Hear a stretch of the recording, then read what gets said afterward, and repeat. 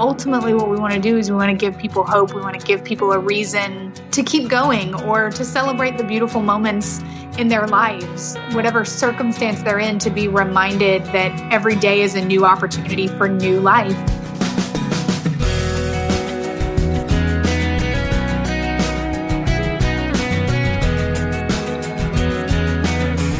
Hello and welcome to First Person and today's conversation with actress and film producer Erin Bethea. I'm Wayne Shepherd, looking forward to having you with us for today's program. You may recall Erin from the movie Fireproof when she portrayed Catherine Holt opposite Kirk Cameron in the #1 independent film of 2008. She has appeared in over a dozen films to date and has other numerous performance credits. You'll meet Erin and learn about her latest film in just a moment. Before we get started, though, let me point you to our website for additional information and resources. It's firstpersoninterview.com. Take the time to visit the site and learn more about this week's guest as well as past interviews. You'll also find us on facebook.com/firstpersoninterview, and you can use our smartphone app to store programs to listen to anytime it's convenient. Search for First Person Interview in your favorite app store.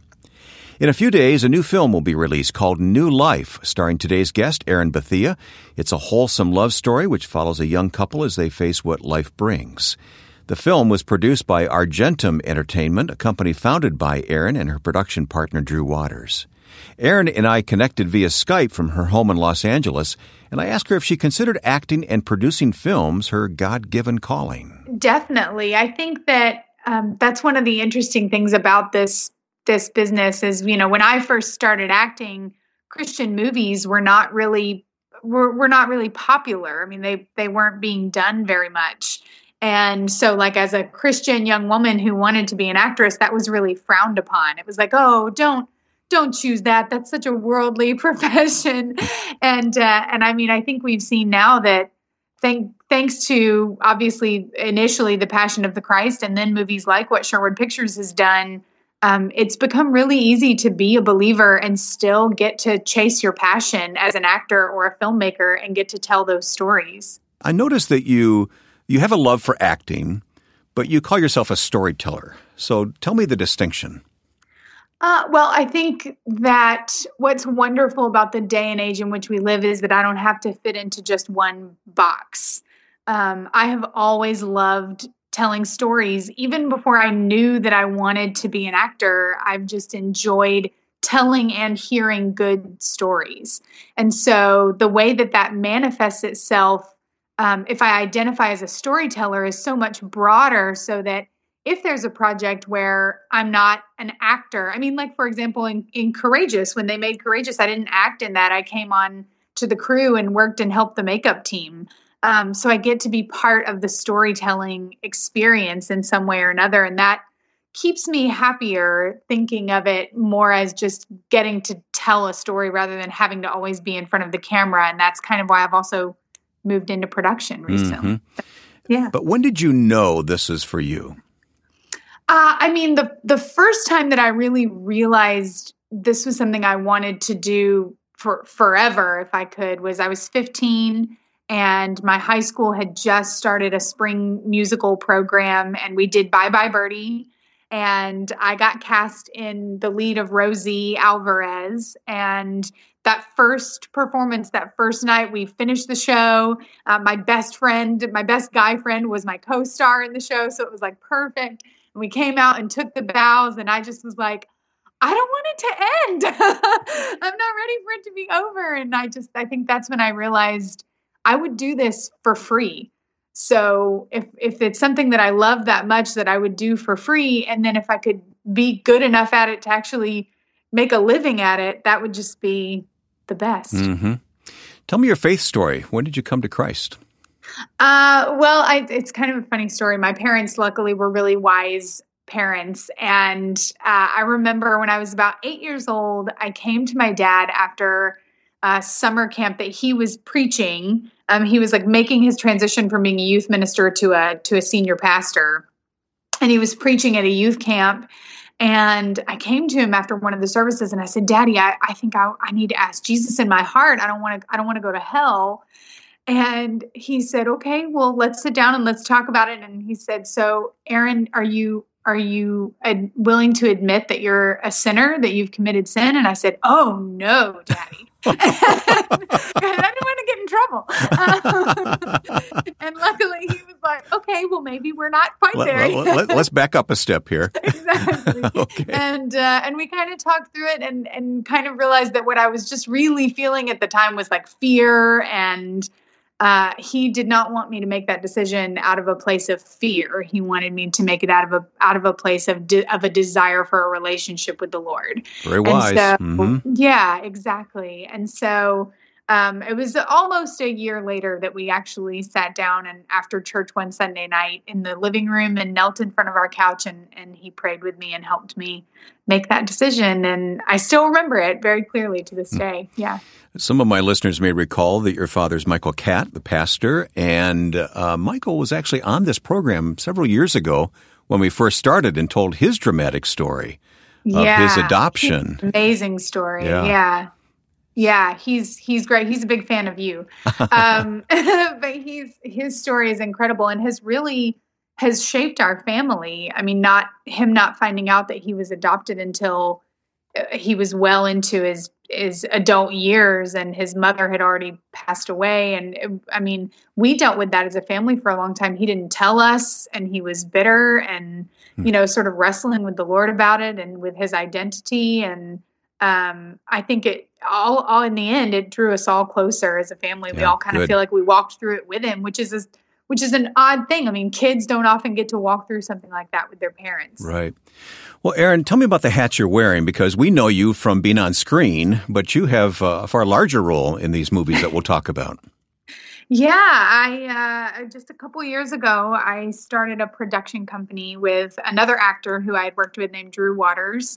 And we'd worked on an 1890s Western together called Redemption of Henry Myers, and which I love. I'm really proud of that film. And on that film, we just kind of got to talking about the types of projects that we wanted to do. And neither of us were really getting offered the kind of roles we were really interested in, and wanted to sort of take control of that aspect of our careers. When you're an actor, your entire career is in someone else's hands, and they're making all of your decisions. And that can be infuriating when you're a creative person and you have a broad enough spectrum to go, you know what, I could do that. Like, I'm a storyteller, I could do this. And so we started a production company, and New Life is our first film that's coming out soon. And we also ended up co-writing the script together with two other writers who sort of helped us develop the story initially, and then Drew and I finished it out. And so, yeah, I'm feeling a little like Alex Kendrick these days. I'm like writer, producer, lead actress. Like, watch out, Alex. I've lost my mind. Apparently, nobody can do it like he can. But yeah. Well, how do you select the stories to tell? I mean, where do you start that process? Yeah, we have a really specific vision for our production company. It's called Argentum Entertainment, and Argentum being the Latin word for silver. And that's sort of taken from the fact that movies are on the silver screen. But that silver goes through, as we've all heard in probably multiple sermon illustrations, a pretty intense purification process. It does not start out as pure silver, and you have to remove the impurities in order to get the best quality product. And for us, that's what good storytelling is about, is removing the impurities. So the films that we want to make, we want to remove the gratuitous, objectionable content that you see in a lot of Hollywood movies, but we also want to remove some of the flaws that you see in, as much as I love them, in some of our faith-based films, which is sometimes it's just bad acting and poor production quality, or sacrificing story in favor of just trying to make it a sermon, and you lose your story. And we want to basically take the best of both worlds, take the powerful emotional messages that come in faith films, but put them in something quality that reaches a broader audience, so that the maximum number of people can be impacted. We'll talk more about that as it pertains to your latest film, New Life. But let me probe that a little bit, because we primarily know you because of you starting out in these faith-based films, like Facing the Giants with that first line, that one line you had, and of course Fireproof and others. Does this represent then a change in philosophy for you, or are you doing both? I mean, I don't think that it's a change in philosophy. It's funny because when I was doing all my interviews for Fireproof, our PR team, who is our same PR team for New Life actually, but they used to tell me, don't say, because I used to say, well, I never wanted to make Christian movies, even though I'm a Christian, because my definition of Christian movies was always that they're so bad. Which is not true anymore. They're amazing now, and that's an unbelievable gift that has happened to us in our Christian society. But I've always felt like I just want to make movies that get a little bit outside of that realm. Very often, even the best Christian movies are still mostly only seen by Christians. And so unless they happen to drag a friend to see it or give it to a friend, but I wanted to make films that would appeal to a broader audience than that still come from my Christian worldview and show who I am and what I believe, but that maybe aren't as isolating to people who don't believe that, and might be a way to welcome more people into that way of thinking or into that belief system, because it's not so in your face. So yeah, I always say like The Blind Side is one of the best examples of that type of filmmaking. It was a great film, high quality, definitely came from a Christian worldview, and yet the entire world saw it. Yeah, it literally blindsided viewers, didn't it? It did, and won an Oscar.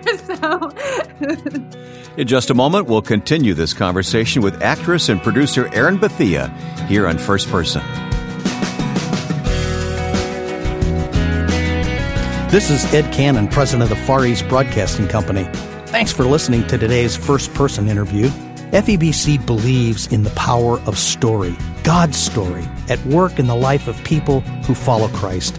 As we broadcast programs both into large population areas and remote villages of Asia, we hear amazing stories of how God touches hearts with His Word.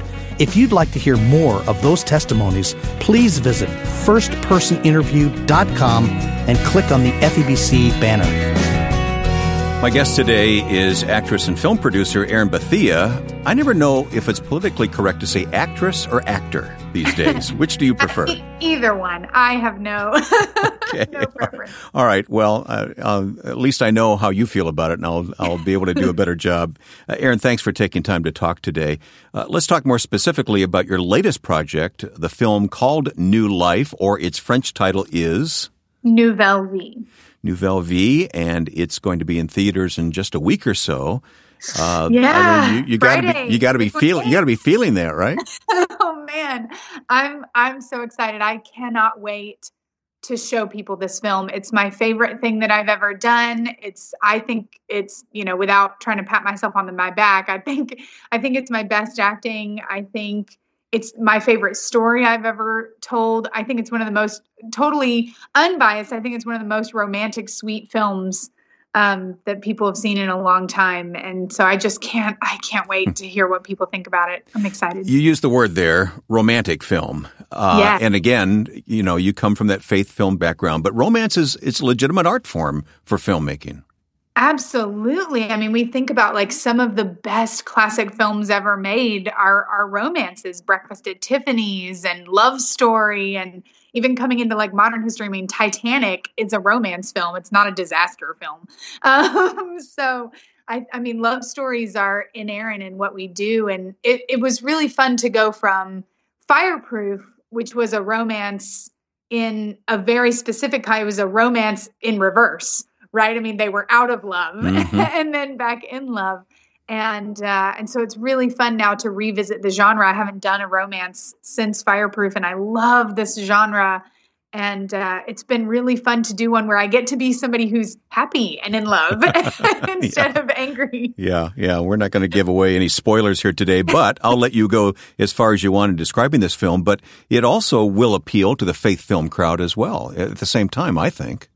Yeah, I really hope so. I mean, like I said before, all of the films that Argentum is making, they're a reflection of my belief system. And I think if you watch the film, even though there's no overt Christian content in it, really, I think you get a sense that these people, they love each other the way they do, and they get through the things that they get through that hopefully nobody, but a lot of people do have to face.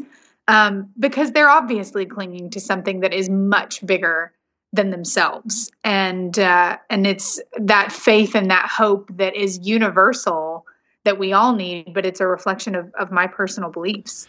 Well, I don't want to give up my man card here today, but I will admit, in watching the screener ahead of time, I did shed a little tear.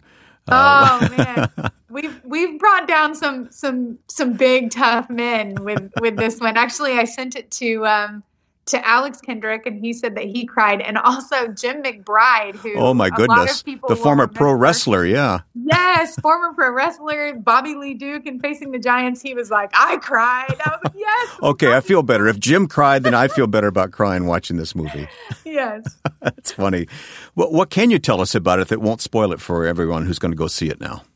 I can tell you that it is a beautiful romance. It's a story of two people, Ben and Ava, who meet as children and grow up together and well into their adult life, and so happy childhood sweethearts living the dream are faced with some personal challenges that I think so many people are going to identify with. And we take them through some real pain and some real grief. And it does get, we get to some sad places, but we have to do that to do justice to the hope that we have to have through all of that. It wouldn't justify a painful circumstance to gloss over it. And so, ultimately at the end, the love that they have for each other surpasses any pain, or grief or difficulty that they may be going through, and is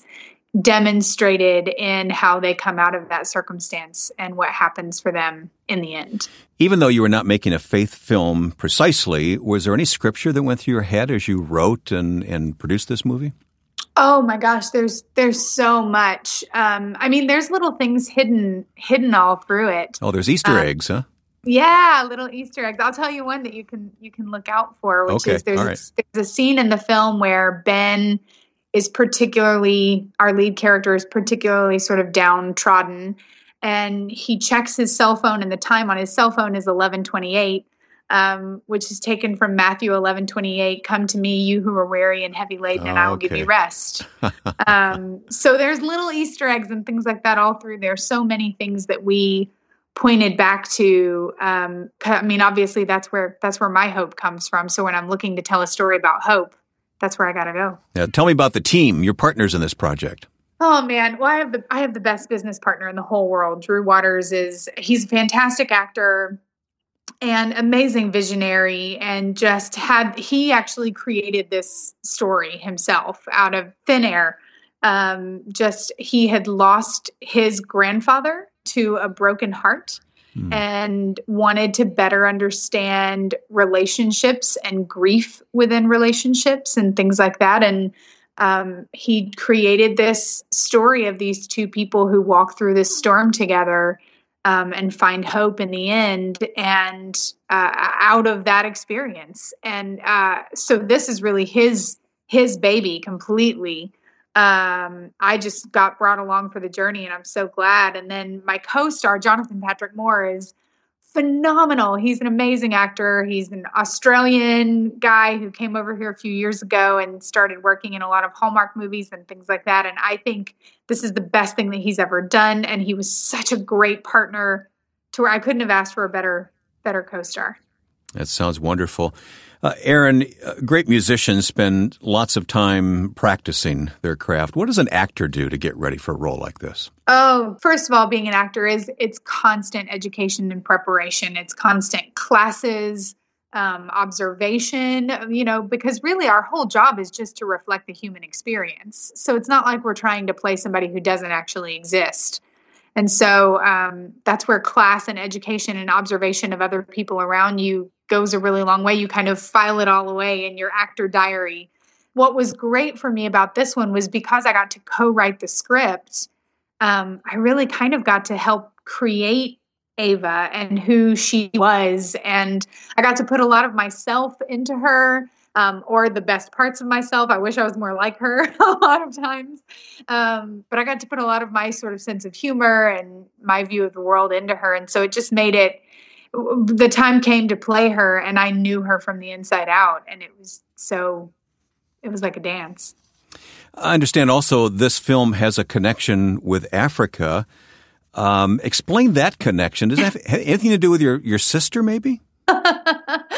Oh, yeah. My sister is, she's an incredible human being, and she spent a year living in South Africa doing mission work. But yeah, we've actually, we have partnered with, it's such a cool thing. I'm so excited about it. We've partnered with a company called Mudlove, which is actually based in Winona Lake, Indiana, which is the town where we shot the movie. Mm-hmm. And so that's how we got connected with them. But they have these incredible pieces, bracelets, necklaces, mugs, all handmade from clay, which is a, sort of picture in itself. But the proceeds from those go to support people in the Central African Republic with clean water. Oh, and wonderful. So we have partnered with them because we feel like this film is, ultimately what we want to do is we want to give people hope. We want to give people a reason to keep going or to celebrate the beautiful moments in their lives or whatever circumstance they're in, to be reminded that every day is a new opportunity for new life. And so we partnered with them to create these bracelets that say new life. So you can wear sort of a tangible reminder of that. And then also those bracelets provide clean water for people who are in desperate need of it. And additionally, we've actually also partnered with Show Hope for those bracelets, which is Stephen Curtis Chapman's adoption organization. Mm-hmm. And so part of the proceeds goes to provide clean water, and part of it goes to fund an adoption grant so that a child can be placed with a family. And so our whole thing is, look, you get new life, but you give new life. So that's fantastic. Yeah. Yeah, I want to take you back. I think a lot of listeners perked up when you said Winona Lake, Indiana, because there's a lot of evangelical history there going all the way back to Billy Sunday and before. So were you aware of all that? There is a holy cloud still to this day over Winona Lake, Indiana. I can't even explain it. I almost don't want to tell people about it because it's such a well-kept secret and it's such a beautiful little town, and I want to keep it to myself. Yep. One of the central themes of our movie is butterflies. We never really draw attention to them, but it's obviously the best possible picture of something beautiful blooming out of adversity or difficult or hard situation. When we pulled into Winona Lake, it was like we were in a butterfly sanctuary. We saw them everywhere. And all the locals were like, we actually don't have that many butterflies. And it was just like the Lord just said, yep, this is exactly where you're supposed to be to film this movie, and I'm going to be with you every step of the way. Erin Bethea's film, New Life, opens in select cities on October 28. And now, as a producer and writer, as well as an actress, Erin hopes to bring quality movies to a broader audience. We will have links with more information on our website, firstpersoninterview.com. Our archive of programs grows each week, and you're invited to explore our past interviews either at firstpersoninterview.com or by using the download feature on our free smartphone app, First Person Interview. These conversations are made possible through the support of the Far East Broadcasting Company, who love for you to hear how God works in the lives of people for His glory. Next week, we'll talk with the author of The Case for Christ, a modern-day apologetic classic. Lee Strobel will join us. Now, with thanks to my friend and producer Joe Carlson, I'm Wayne Shepherd. Join us next time for First Person.